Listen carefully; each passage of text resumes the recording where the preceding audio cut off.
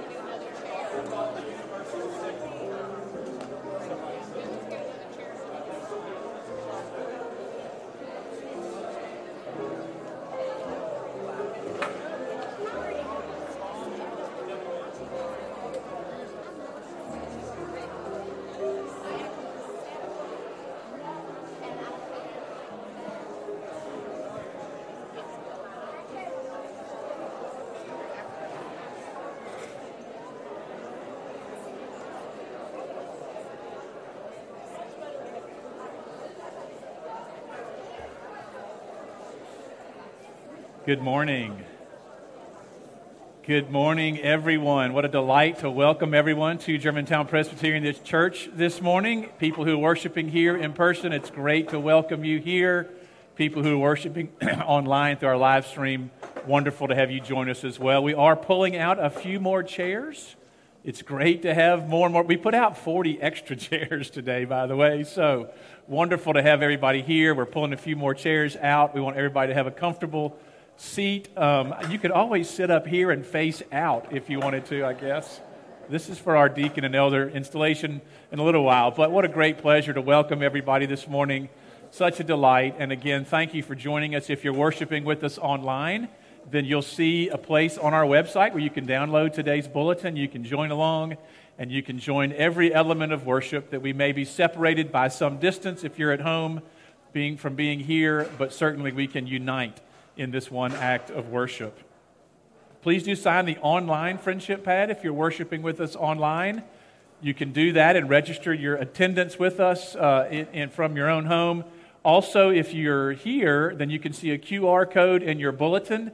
You can go very quickly with your phone, either now or after you leave and you get home. I did it last week just to test it, to see how well it worked, and you can just put your camera on that, sign in with your presence. There are also friendship pads over here on the table by the entrance. You can use one of those as well if you'd like to register your attendance with us by signing one of the friendship pads here. You will see a rose on our baptismal font this morning, and that is to give glory to God in celebration of the birth of Lila Marie Gooden, who is the daughter of Jennifer and Michael Gooden, the little sister to Evelyn, Gray, and Rosalie, and the Goodens are in the back over there. So congratulations on her recent birth, and we're so happy for you all. Grateful for her birth. The Goodens joined right before COVID hit, so not as many people have had a chance to get to know them, but we're so delighted for you all. We celebrate that birth in your family and in your life, and we're grateful to God. So pray for the Goodens this afternoon. Good morning. Pray for little Lila Marie and celebrate with them this happy occasion in their life. Friends, come back for evening worship this evening at 6. It'll be in here. You can come back for that. And my invitation this week stands for this whole month while space is at a premium, as it might be this morning.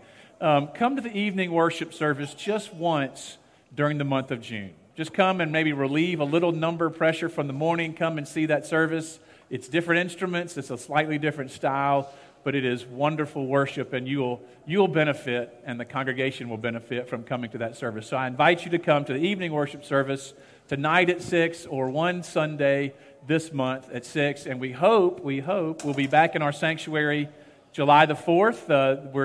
That's our hopeful timeline. You can poke your head in the sanctuary this morning. You can see the new carpet, and you can see what's been done to renovate and fix the sanctuary. It looks wonderful, but please do be praying for those workers who are coming this week and next week to fix our pews and to get those back into the sanctuary as soon as possible. A wonderful thank you to everybody who worked so hard on VBS. It was a great week this week. You'll see a little bit about that in just a few minutes, but what a wonderful week. It was so much fun. Lots of volunteers behind the scenes. Lots of people worked so hard to make it a great week. And I know that our kids had fun, and I know that our adults had fun as well. So thank you so much to everybody who was here, who participated, and who helped to volunteer to make VBS a great week for us. Friends, those are all of our announcements. Now let us prepare our hearts and minds to worship God.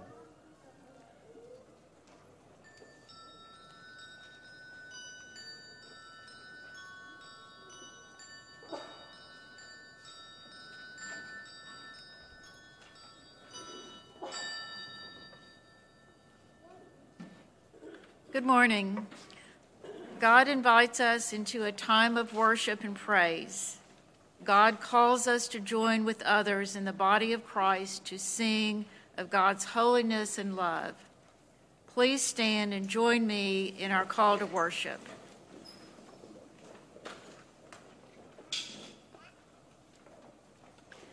It is good to give thanks to the Lord, to sing praises to your name, O Most High.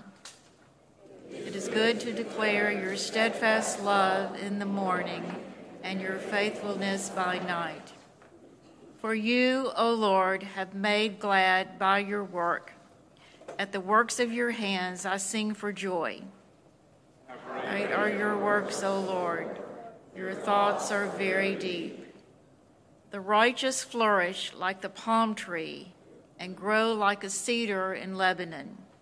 They are planted in the house of the Lord. They flourish in the courts of our God. Let us worship God.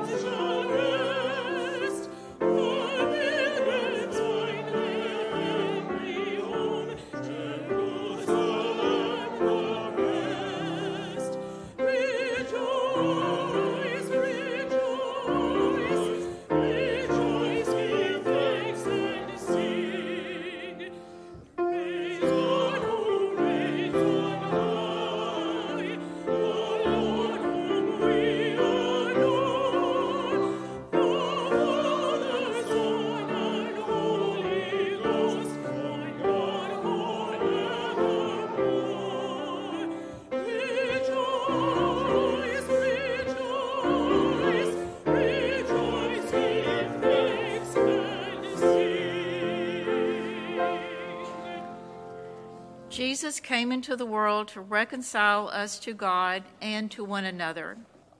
Knowing of our need for grace, let us confess our sin together.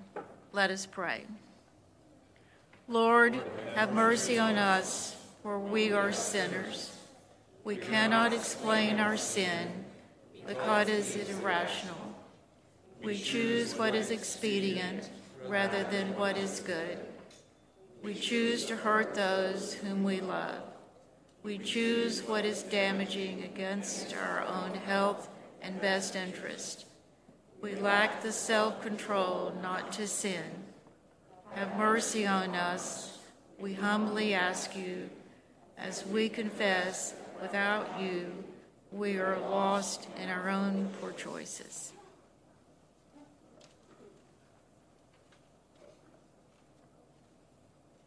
We pray in the name of Jesus Christ. Amen. God has mercy on us through Jesus Christ. Through Christ's obedience and death, we have forgiveness. Through his resurrection, we have new life before God. Amen.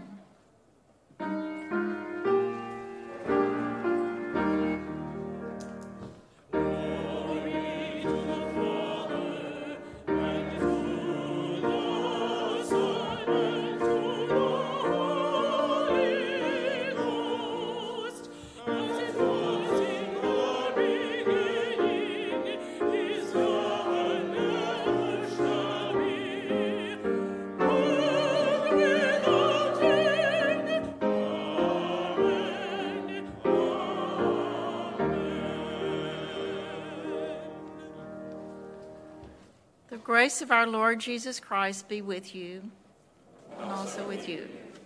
As our children come forward for the children's sermon, please greet those around you with the sign of God's peace. Thank you. Peace. Thanks. Love you.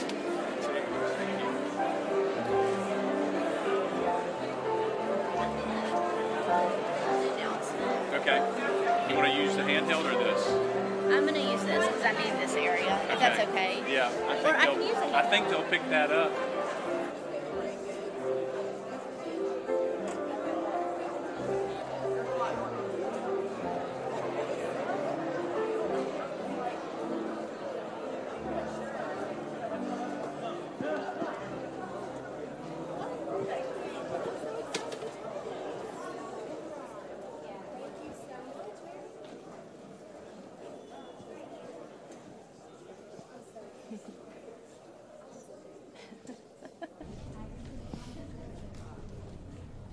Good morning. As we all get settled up here, I'm so glad to see everyone this morning, all of these Vacation Bible School children, and we're really excited to celebrate Vacation Bible School today with song.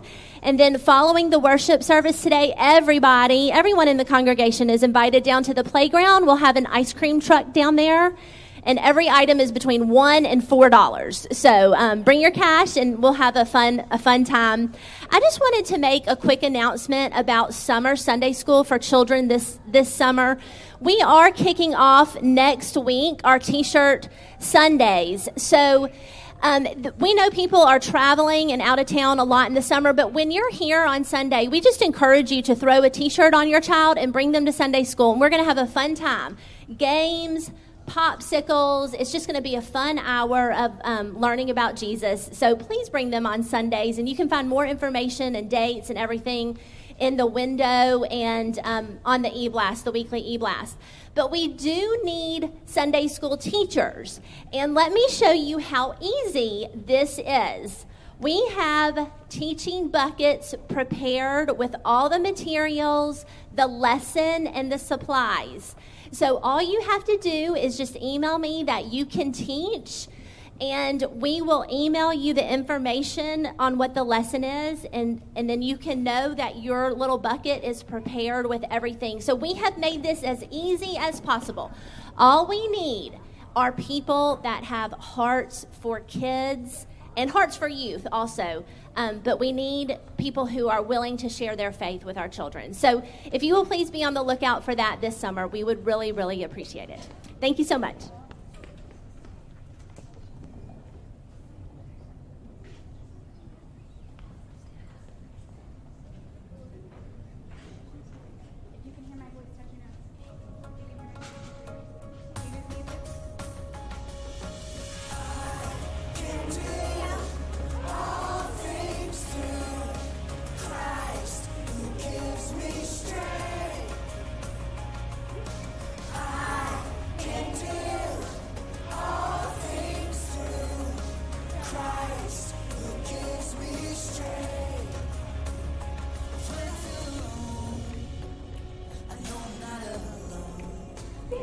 God is with me, always with me, and when I'm afraid, I don't have to be afraid.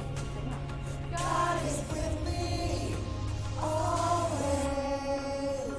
I'm singing, I can do all things through Christ who gives me strength. I can do all things through Christ who gives me strength. Every single day, no matter what I face, God is for me, always for me. Whatever comes my way, He will be my strength. God is for me, always. I can do all things through Christ who gives me strength. I can do all things through Christ who gives me strength.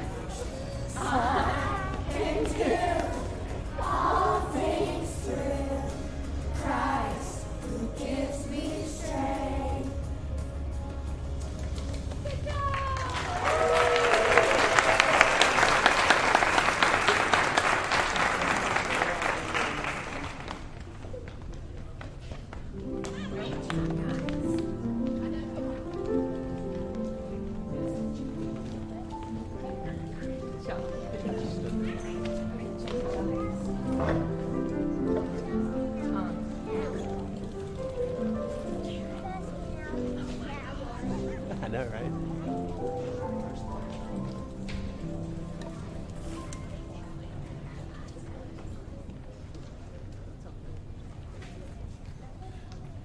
We come to this point in our service where we annually do this, and it's one of the most important things we do all year, and it's such an important time for our church where we ordain and install the new officers who will begin their term of service as soon as they're installed. And it is such a grateful time for our church because we look back and we're grateful for those who have served in the last 3 years and all that they have done to sacrifice and to serve for the church. And then we anticipate with joy new leadership and fresh leadership coming in to also lead as servants and to lead our congregation. And so in just a minute, I will invite those to be ordained and installed to come forward and to stand in front of these chairs and face the congregation.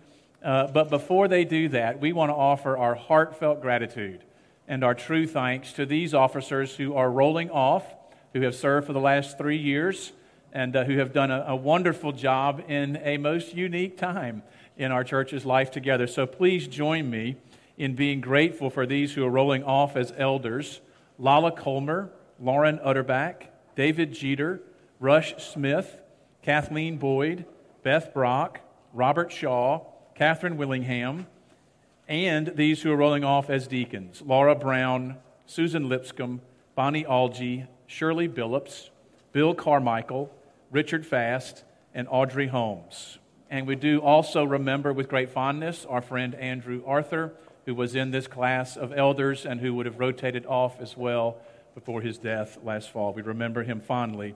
Along with all of these elders, we're so grateful that they have given so much of their time, these deacons and elders both, so much of their time and their talents and their love for Christ exercised in leadership in this church. Please join me in thanking God for them and for praying a prayer of gratitude for them and being grateful for all of their leadership. Now,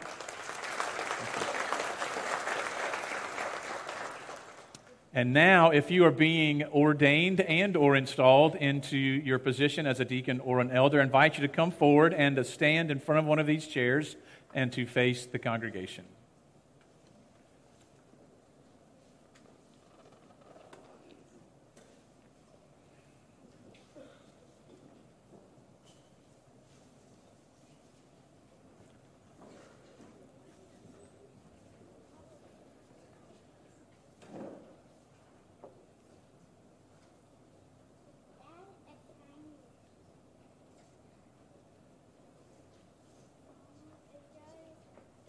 As in one body, we have many parts, and each part has its own function. So all of us together with Christ are one body, and we all belong to each other. We have different gifts according to the grace God has given us. If your gift is to hear God's word, speak it out in faith. If your gift is service, live to serve others. If your gift is the heart of a teacher, teach what is true. Let preachers preach with conviction and givers give freely. Let officers work diligently for the people, and let those who serve the poor serve gladly. Let us not lack for enthusiasm, but be ardent in spirit, serving the Lord, rejoicing in hope, patient in suffering, constant in prayer, supporting one another, and welcoming all. We are called into the church of Jesus Christ by baptism, marked as Christ's own by the Holy Spirit. This is our common calling, to be disciples of Jesus Christ and servants of our servant Lord. Within the community of the church, some are called to particular service as deacons, as ruling elders, as ministers of word and sacrament. The ministry of the church is shared by pastors and people so that all together may fulfill the mission to which we are called in Jesus Christ. Ordination is Christ's gift to the church, assuring that his ministry continues among us. Through ordination, God provides for acts of care and compassion for the world, for the ordering and governance of the church, and for the preaching of the word and celebration of the sacraments. representing the one Catholic and Apostolic Church, Germantown Presbyterian Church now ordains Garrett Gines, Marianne Harris, Sue Kelly, Alice Kaiser, Greg Morgan, David Paris, and Annalie Eason to the ministry of deacons, and ordains Bob Johnson, Sue Perrin, Terry Pickett, Debbie Reagan, and Chancellor Reynolds to the ministry of elders. And we install each one to active service in this congregation. Germantown Presbyterian also installs to active service those who have been previously ordained in the office of ruling elder: David Aslan, Alan Calicott, Ann Harbor, and Elizabeth Powell. And at a later date, we will install and ordain Graham Askew into the ministry of deacon.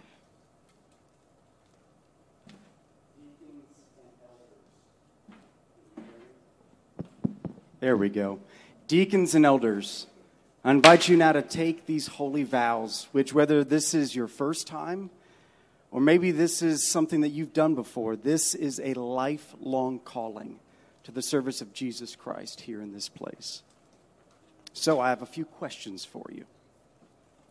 Do you trust in Jesus Christ, your Savior? Acknowledge him Lord of all and head of the church, and through him believe in one God, Father, Son, and Holy Spirit? If so, say, I do. Do you accept the scriptures of the Old and New Testament to be, by the Holy Spirit, the unique and authoritative witness to Jesus Christ in the Church Universal and God's word to you? If so, say, I do. Do you sincerely receive and adopt the essential tenets of the Reformed faith as expressed in the confessions of our church as authentic and reliable expositions of what Scripture leads us to believe and do? And will you be instructed and led by those confessions as you lead the people of God? If so, say, I do and I will. I do. You're doing great. Will you fulfill your office in obedience to Jesus Christ under the authority of Scripture and be continually guided by our confessions? If so, say, I will. Will you be governed by our church's polity?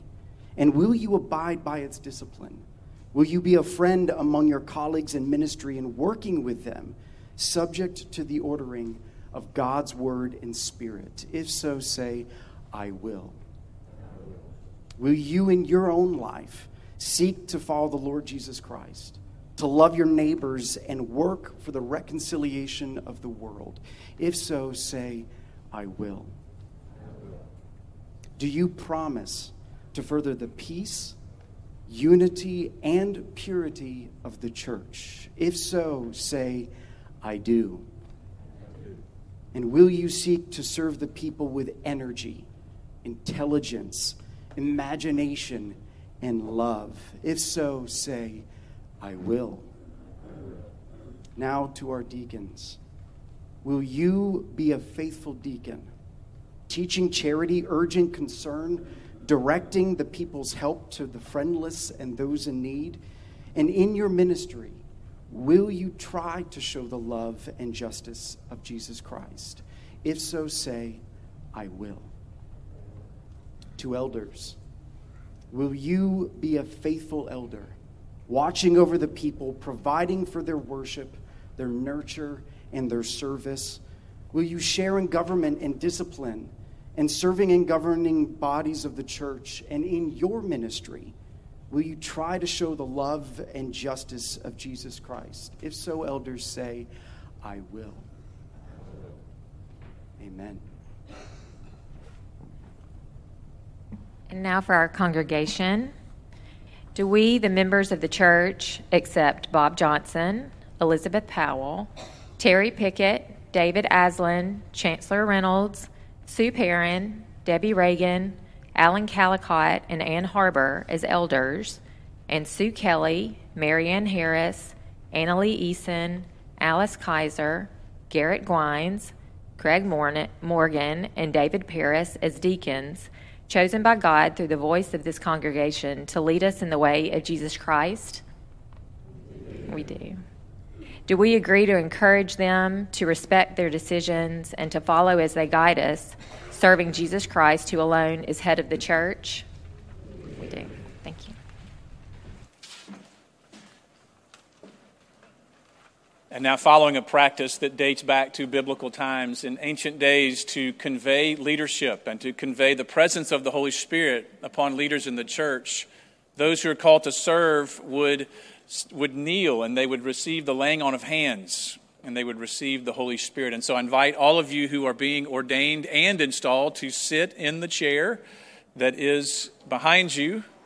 And I invite those of our officers, deacons, and elders who are rolling off of service. If this is your last year and you are rolling off, I invite you to come forward and to lay hands on the shoulders of those who are in front of you if you stand behind them. And if you are an immediate family member and you have someone up here who is being ordained and installed, then you can also come forward and lay hands on them and their neighbor as well. So please come forward, those who will lay hands on these to be ordained and installed.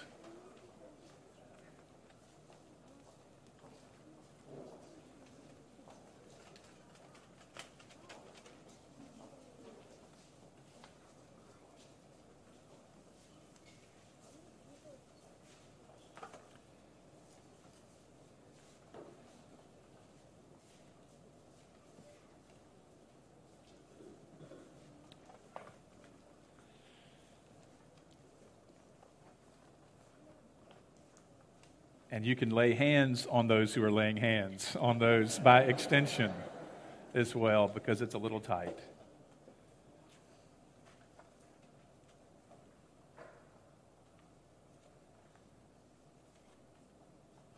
Let us pray. Almighty God, we praise you now because we give you our hearts and thanks for your grace toward us in Jesus Christ. We know that he lived and died and rose again, and through him we have life, and we have hope, and we have purpose. We thank you for your gift to us of your word, witnessing to us of your everlasting love and truth. And we give you thanks for the gifts of service that you, by your Holy Spirit, have given to all of your people, so that we each may serve you as we serve others.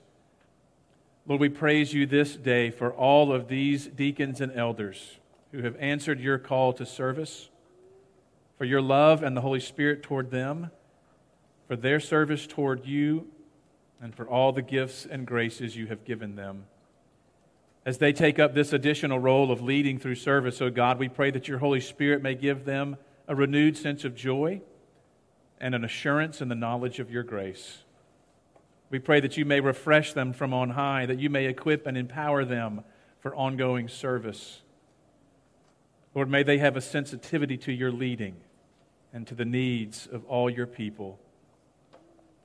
Oh God, we pray that you would deepen in all of us the experience of your grace and make us more aware of the tasks that you have for all of us within your church, and especially, oh God, within your world beyond this church.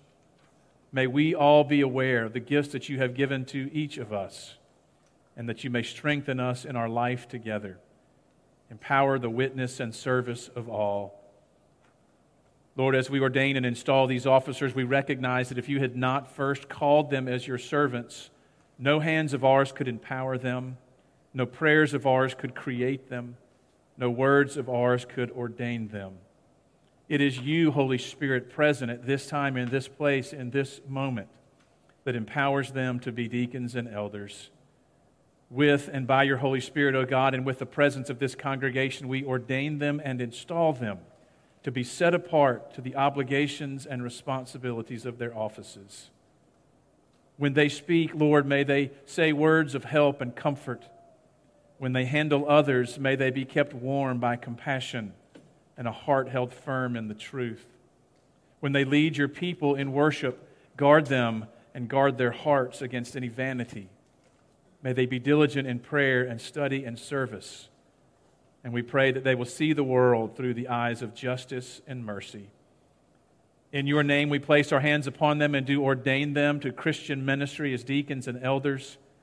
And may your faithful call to them be always evident in their lives. We pray in the name of the Father, and the Son, and the Holy Spirit. Amen. Please stand, deacons and elders. Deacons and elders only. Please stand. You are now ordained and installed into your respective office of deacon or elder. We praise God for you, and we thank you in advance for all the ways in which you will love Christ through service of Germantown Presbyterian Church. Congratulations, and you are now installed into your office. I invite those who are standing behind them to greet them with the right hand of fellowship and welcome them into these offices. Thank you.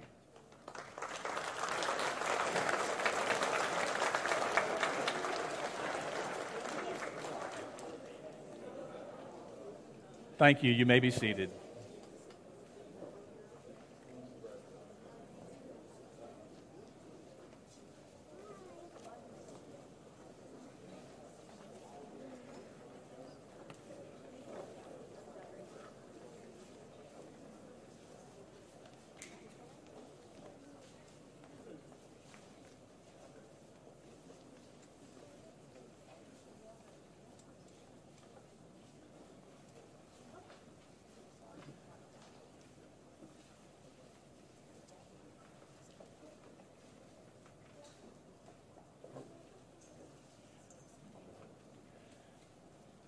I always like to make a few connections between things we do in worship. And so if you use your imagination, and it won't be that hard, you can imagine one of these children who was up here singing just a few minutes ago will someday, pray to God, be a deacon or an elder in this church.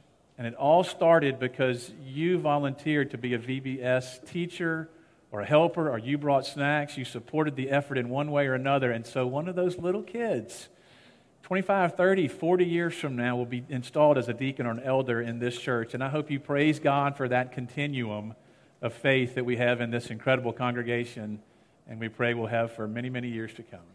Let us pray. Spirit of God, you are the fire of love, and you are the light of truth. And so we long for you, O God, to inform our hearts and to inflame our minds.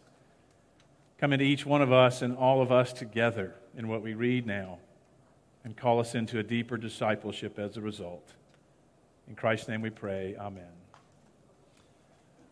Our Old Testament lesson this morning comes from 1 Samuel 16. It is the story of the anointing of David. 1 Samuel 16, verses 1 through 13. The Lord said to Samuel, "How long will you grieve over Saul? I have rejected him from being king over Israel. Fill your horn with oil and set out. I will send you to Jesse the Bethlehemite, for I have provided for myself a king among his sons." Samuel said, "How can I go? If Saul hears of it, he will kill me." And the Lord said, "Take a heifer with you and say, I have come to sacrifice to the Lord. Invite Jesse to the sacrifice, and I will show you what you shall do. And you shall anoint for me the one whom I will name for you." Samuel did what the Lord commanded, and they came to Bethlehem. The elders of the city came out meeting him, and they were trembling. They said, "Do you come peaceably? He said, "Yes, peaceably. I've come to sacrifice to the Lord. Sanctify yourselves and come with me to the sacrifice." And he sanctified Jesse and his sons and invited them to the sacrifice. When they came, he looked on Eliab and thought, "Surely the Lord's anointed is before me now."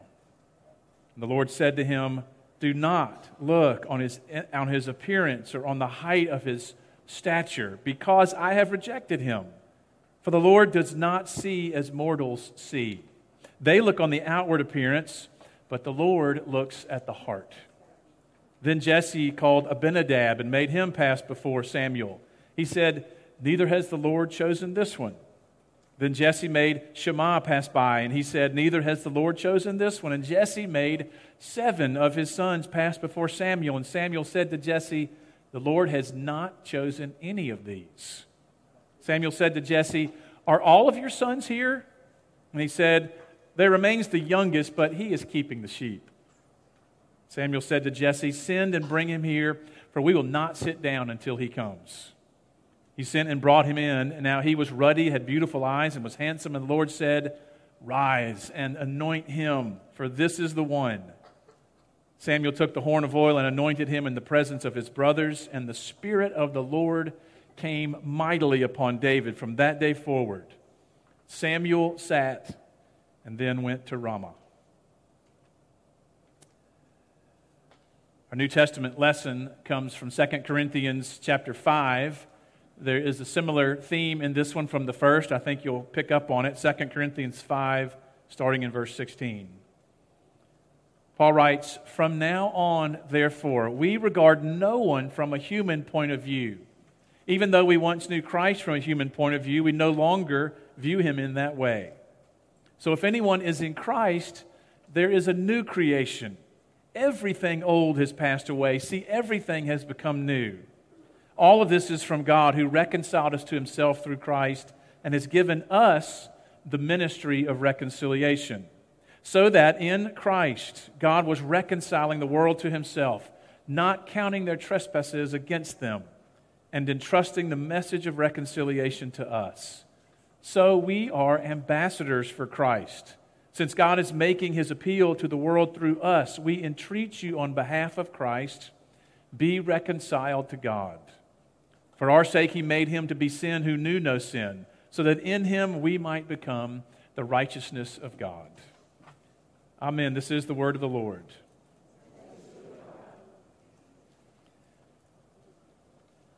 When I was growing up, there were a number of us under one roof, 7 of us human creatures, my dad and my 2 brothers, plus stepmom and 2 stepsisters, 7 of us in all. And if that weren't enough, there was a pretty good stretch of years in there where we also had 6 pets, 4 dogs and 2 cats.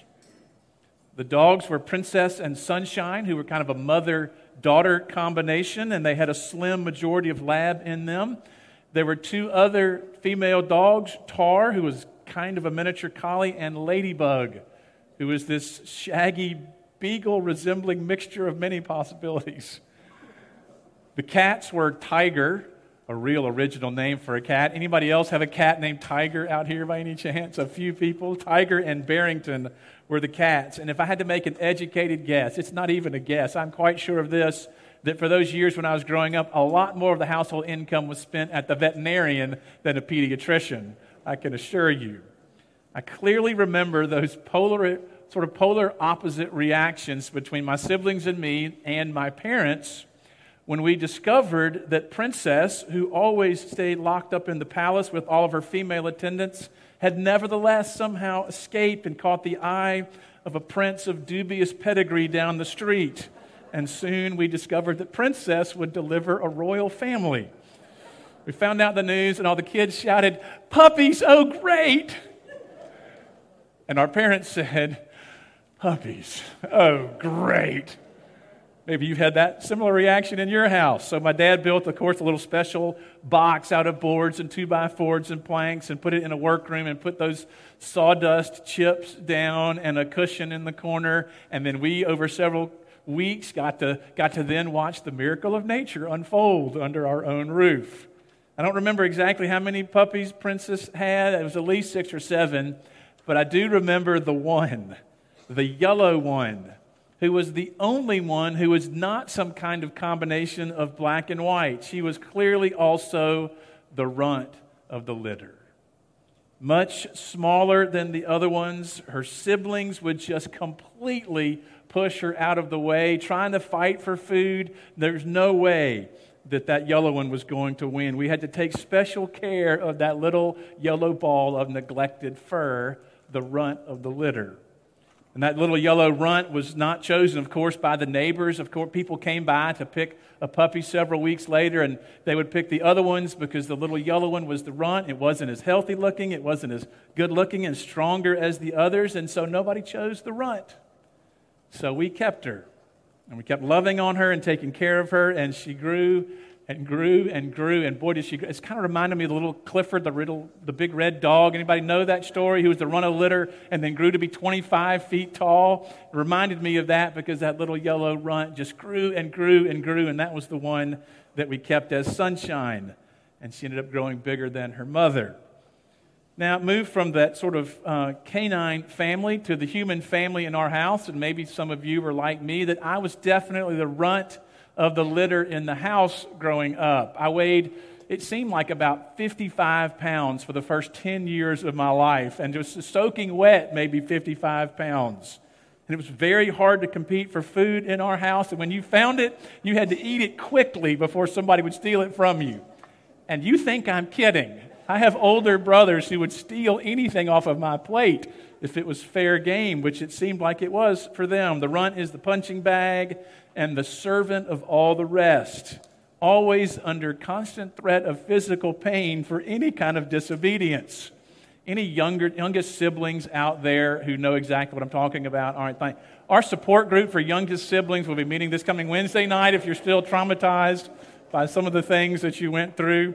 I have another very distinct memory of being the runt on the litter, because the youngest child is always the servant of all of the rest. And I remember this specifically. It was always my job to get up and to change the channel so that none of the others would have to stand up and get up. And I'd realize this is back in the Pleistocene era when the Neanderthals would watch television in their caves, and you actually had to stand up and turn a knob on the television in order to change it from one to the other 3 available channels that you might have. But it was clear that change the channel to channel 5. There was no question about who was going to do it. It was me, always the youngest in there. I don't know all the dynamics of the family in which David grew up in the Old Testament. I don't know all of those, but I think that we can see a lot from this story in 1 Samuel 16. You may remember from last week that this was the time period in Israelite history when the people demanded a king. They wanted to be like all the other nations around them. They were afraid for their future, and they wanted a king to protect them and to fight their battles. So Saul was chosen first. And there was a period of time when Saul did a very good job. He was actually a great commander, a great leader in battle. He had several different victories, but then he was also impatient. He was also risky. He was reckless. And so we read in the chapter just before this one where God says, I regret now that I made Saul king. He has turned his back from following me. He has not carried out my commandments. So God says to Samuel, we're going to start over. Let's do this again. Go up to Bethlehem where I will show you the next king who is one of Jesse's sons. Anoint him as king. Samuel, of course, is immediately afraid. If Saul finds out that there's going to be a rival to his throne, he will kill me. He'll put down anybody as treasonous. So God says to Samuel, go up and go under the guise of going to worship. Take a heifer with you and invite a man named Jesse and his family to join you for this act of worship. Now, what's interesting is when they worshiped back then, they had to go through this ritually cleaning process, this washing process, so that they could be ritually clean before worshiping a holy and pure God. So Samuel, it says, sanctifies them. The elders of the town, he sanctifies Jesse, and he sanctifies all of those sons except one to make them pure before God. And as all of these sons are coming before Samuel, he just sizes up every single one. The first one, the firstborn, comes, and Samuel says, oh, now I see why God brought me up here. Eliab, look at this strapping, strong, handsome young man. Surely this is the Lord's anointed. And God delivers this line to Samuel, and it is so important. God says, no, do not make the mistake of judging who he is by what he looks like. Do not assume that this is the one I choose because of his outward appearance. And God says this great line, the Lord does not see like people do. People judge by outward appearances, but I look at the heart. And then the next son comes, and Samuel says, well, maybe this is the one. Look at him. No, says God. And the next one, and the next one, and the next one, and the next one. All of these sons come before him, and God says, don't judge by what you see, because I look at the heart. So yes, so much in our world, of course, the movement of history, so much. How much has changed in the 3,000 years since David lived? So much. But some things never change. Human instincts and the human way of seeing things haven't changed at all. We all make judgments, quick judgments about people based on their appearance, don't we? It happens instantaneously. I was fascinated several years ago by Malcolm Gladwell's book, Blink, because it's so informative. It demonstrates from an evolutionary view and a psychological view how we all size people up within just a few seconds of meeting them. And we do it from a variety of viewpoints that form our identity. Socioeconomically, politically, racially, culturally, even religiously, we make these quick judgments on whether we can trust people based on how they appear, what they look like physically, and what they wear. We are so quick to ignore that great gospel wisdom that we all know. It's that wisdom of judging someone not by the color of their skin, or we might add their hair, their clothes, their looks, judging them only by the content of their character. In other words, their behavior. Judge them by that. We're so wired not to do that. Hear me again say, we are wired to make quick judgments on people based on whether we can be safe among them and trust them. That's how we are wired. But the gospel always makes us better than what we are hardwired to be. Gospel makes us better than that. Samuel asked Jesse, "Is this all you've got? Do you have any more sons?" Jesse answers, saying in effect, "Yes, there is the runt of the litter, but he's out keeping the sheep." Well, of course he is. Of course David's out keeping the sheep. His dad and his stronger older brothers, they are not going to go take care of the sheep if there's somebody else that they can make go do it.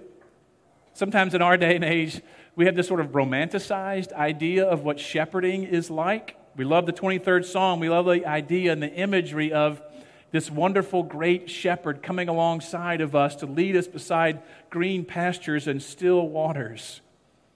But the truth about shepherding, the truth is that it was very rough and dirty work. It was one of the lowest paying jobs in that day and age. It was hard, gross, dealing all the time with wounds and blood and injuries and predators and feces and forces of death and birth. Why is David out taking care of the sheep? Because he is the least important of all of his brothers, even in his father's eyes. Samuel says to Jesse, "Go get him, because we will not even sit down until he shows up." And David does enter. He comes in, he still has all the elements of the field on him, which meant that he was not ritually pure. And God says, "This is the one. Samuel, anoint him, because he is the one I have chosen." Samuel anoints him, which was one of these great exercises we find in the Bible of pouring oil on someone to signify their presence within the Holy Spirit, that God's presence in their life is in great ritual. And from that day on, it says, the Spirit of God was mightily in David. God chose him, the runt of the litter, to be king. Now, do you see what's happening here? This great example. It happens over and over again. God does this so many times in Scripture. God does this so many times in our world that God overlooks the powerful and the headline makers and the pretty and the perfect one, and God chooses to work through the lowly and the weak and the humble. Humble people never make headlines in our self-congratulatory world where you congratulate yourself every time you even eat a meal now on social media. Now, in our culture, the humble will never make headlines. And yet God chooses to work through them to change the world. I think you heard Paul pick up on this very similar theme in 2 Corinthians to talk about how God works in the world. He says this, Paul writes, "From now on, we regard no one from a human point of view." We all know what a human point of view is. We all know what it's like to look at someone and to judge him or her so quickly based on what our eyes see, from their appearance to what they wear. And I think in our culture we're doing this now to a deeper and deeper degree. We all do it. You see people wear something like a red hat or a black t-shirt or a slogan or something, and you make an instant judgment about that person. you are willing to proclaim someone instantly as an ally or an enemy based on what they look like or what they are wearing. In the same vein, if people come in here sometimes, even in our church, and we make these quick judgments about who they are only based on what they look like or what they are wearing. Do you think that God looks at that person in the same way that you do? No. No. We all make judgments based on appearances. And I've got my inherent biases, of course, built in to me as well. I learned a great lesson last weekend when a great friend from high school and college came back into town. And so a lot of us high school friends got together over at someone's house. And another high school friend rolled up his sleeve to reveal his full arm, whole total arm sleeve tattoo. Now, it's not going to surprise anybody in here when I say that not a whole lot of the guys that I went to high school with have full arm, whole sleeve tattoos. But he did. And it represents all the loves of his life, he told us. I think about people who have full arm sleeve tattoos, and I think about folks that I watch on television, maybe professional athletes or bodybuilders. I think about people I may have a negative bias against, like gang members. But one of my good friends that I have known since kindergarten. How about that? Your heart won't let you make an instant judgment about someone that you know and that you care about. And my buddy is a great Christian. He's a great husband and a great father. He's a small business owner here in Germantown. And all of those tattoos he explained, they're a work in progress actually. They explain all the loves of his life, from his faith and his family, his daughters and his wife. Paul writes, if anybody is in Christ, there's a new creation. Everything old has passed away. Everything is new.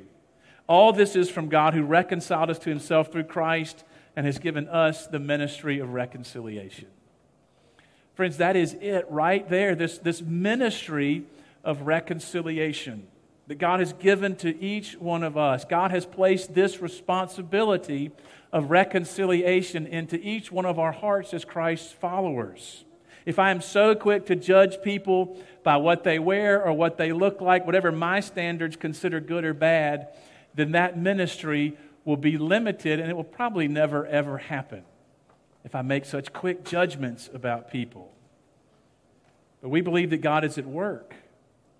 God is at work in us, and the gospel makes us better than we are wired to be, whether it's evolutionary or society or forces inside or outside of us. The gospel always makes us better than who we are. We believe that God is at work. God chooses people that we may not expect to carry out God's work in the world. It's always amazing to me, for example, that Rosa Parks could be so small at 5'2" and yet be such a spiritual giant. God used a man who stuttered and dressed like a slob and drank too much in the pub to write some of the most spiritually Christian books ever. C.S. Lewis. God used a lowly Catholic priest in the poorest and most violent parish of Los Angeles to start Homeboy Industries, which now leads the nation in helping over 10,000 people a year get out of gangs and into a rewarding life. Look at any of the agencies that we partner with in our mission here at GPC. You'll see the most ordinary people doing the most spiritually extraordinary things ever.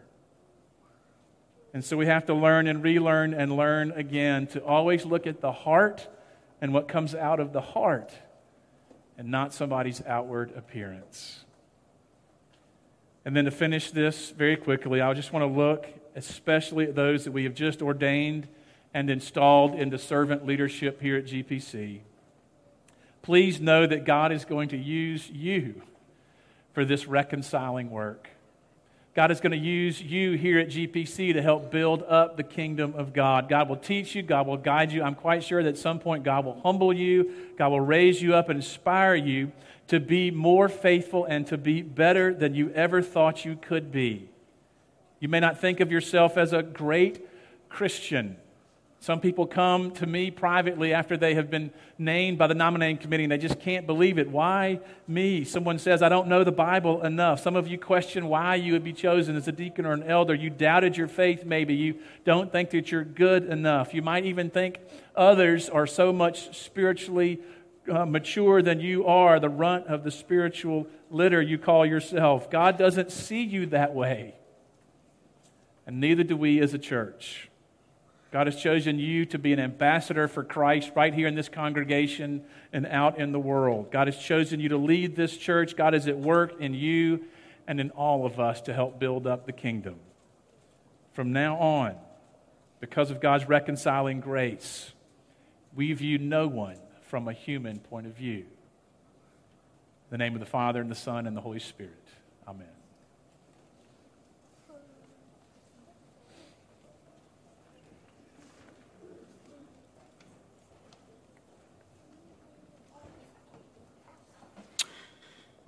As God has nourished us through his words read and proclaimed, I invite you to stand as you are able as we recommit ourselves to Jesus Christ through saying together the Apostles' Creed.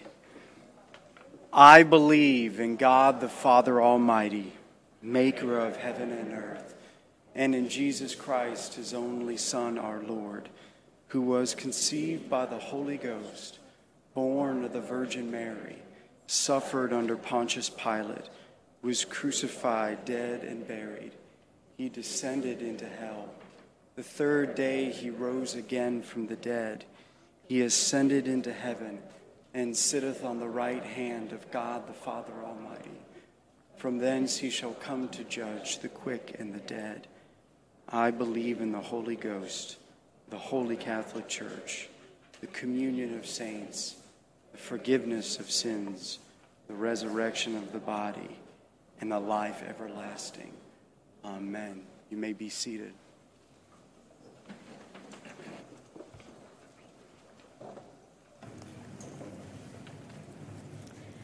What a blessed morning of worship we have already experienced.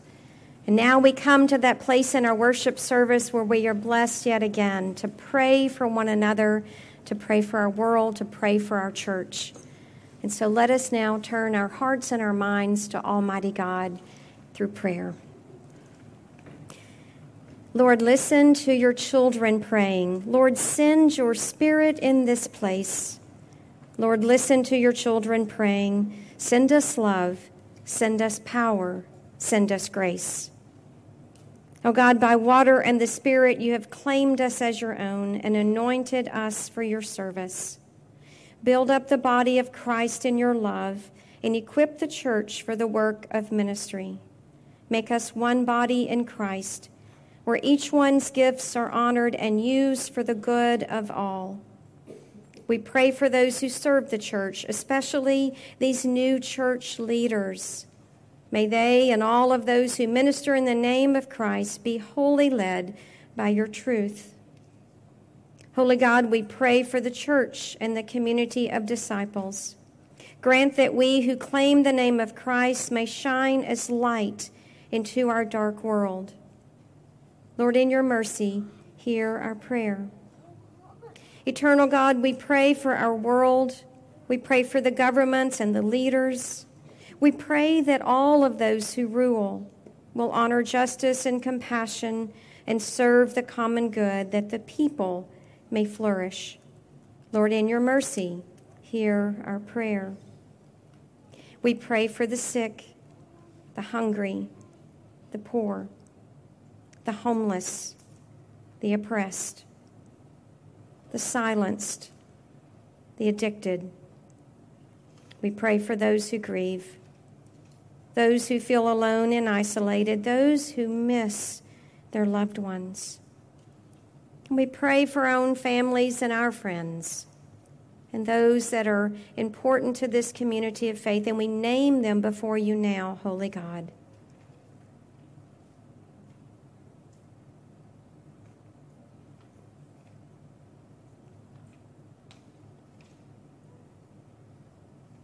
Lord God, those that we have named in our silence and others that you know, We ask that your blessings be with each one, that you bless them with all that they need for this day. To you, O God, we pray through Christ, with Christ, in the unity of the Holy Spirit, forever and ever. Lord, in your mercy, hear our prayers. And now we boldly come before you, praying the very prayer you taught your disciples to pray, saying, Our Father, who art in heaven, hallowed be thy name. Thy kingdom come, thy will be done, on earth as it is in heaven. Give us this day our daily bread, and forgive us our debts, as we forgive our debtors. And lead us not into temptation, but deliver us from evil. For thine is the kingdom, and the power, and the glory forever. Amen. Friends, all that we have and all that we are gifts to us from Almighty God. So let us now, with great joy and generosity, return to God the gifts that we have received. If you're worshiping with us in person, you'll find the offering trays as you leave here by the doors. And if you're worshiping with us online, you can go to the GPC website in the Giving tab, and there you can find so many ways to contribute to the work of the church called into being by Jesus Christ, our Lord and Savior. Let us give with great joy and generosity. Thank you.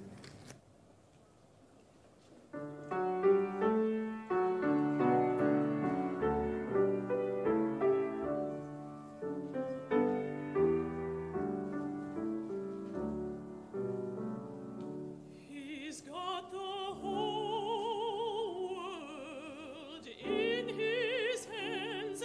He's got the whole world in his hand. He's got the whole world in his hand. He's got the whole world in his hand.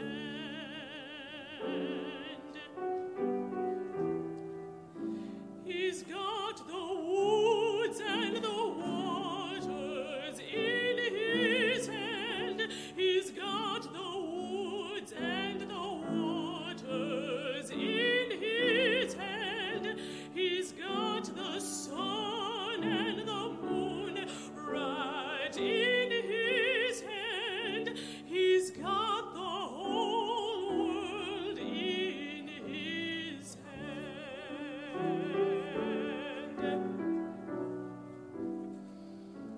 He's got the birds and the bees right in his hand. He's got the birds and the bees right in his hand. He's got the beasts of the field right in his hand.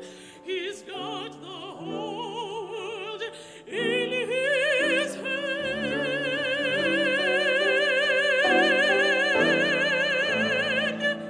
He's got you and me.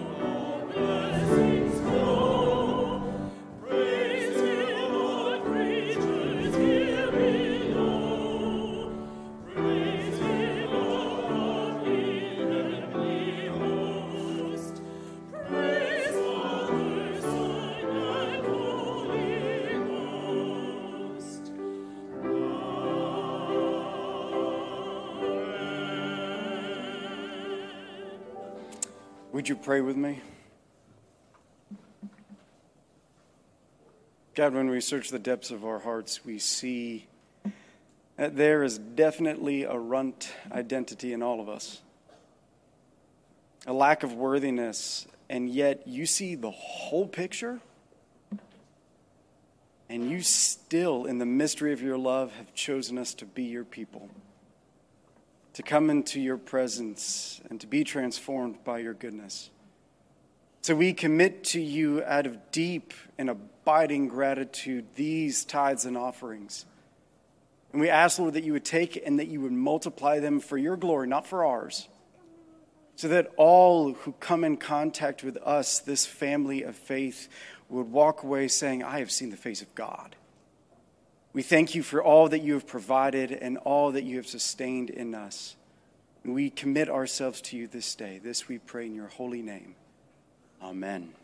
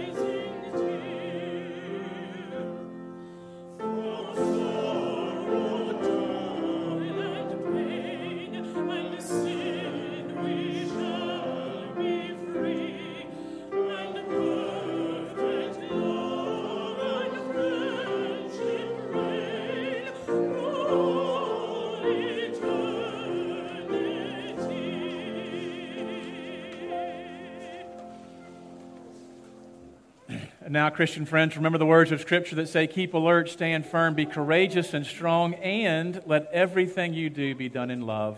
And so go out into this world to love and serve the Lord. Go out to love and serve your neighbor as yourself.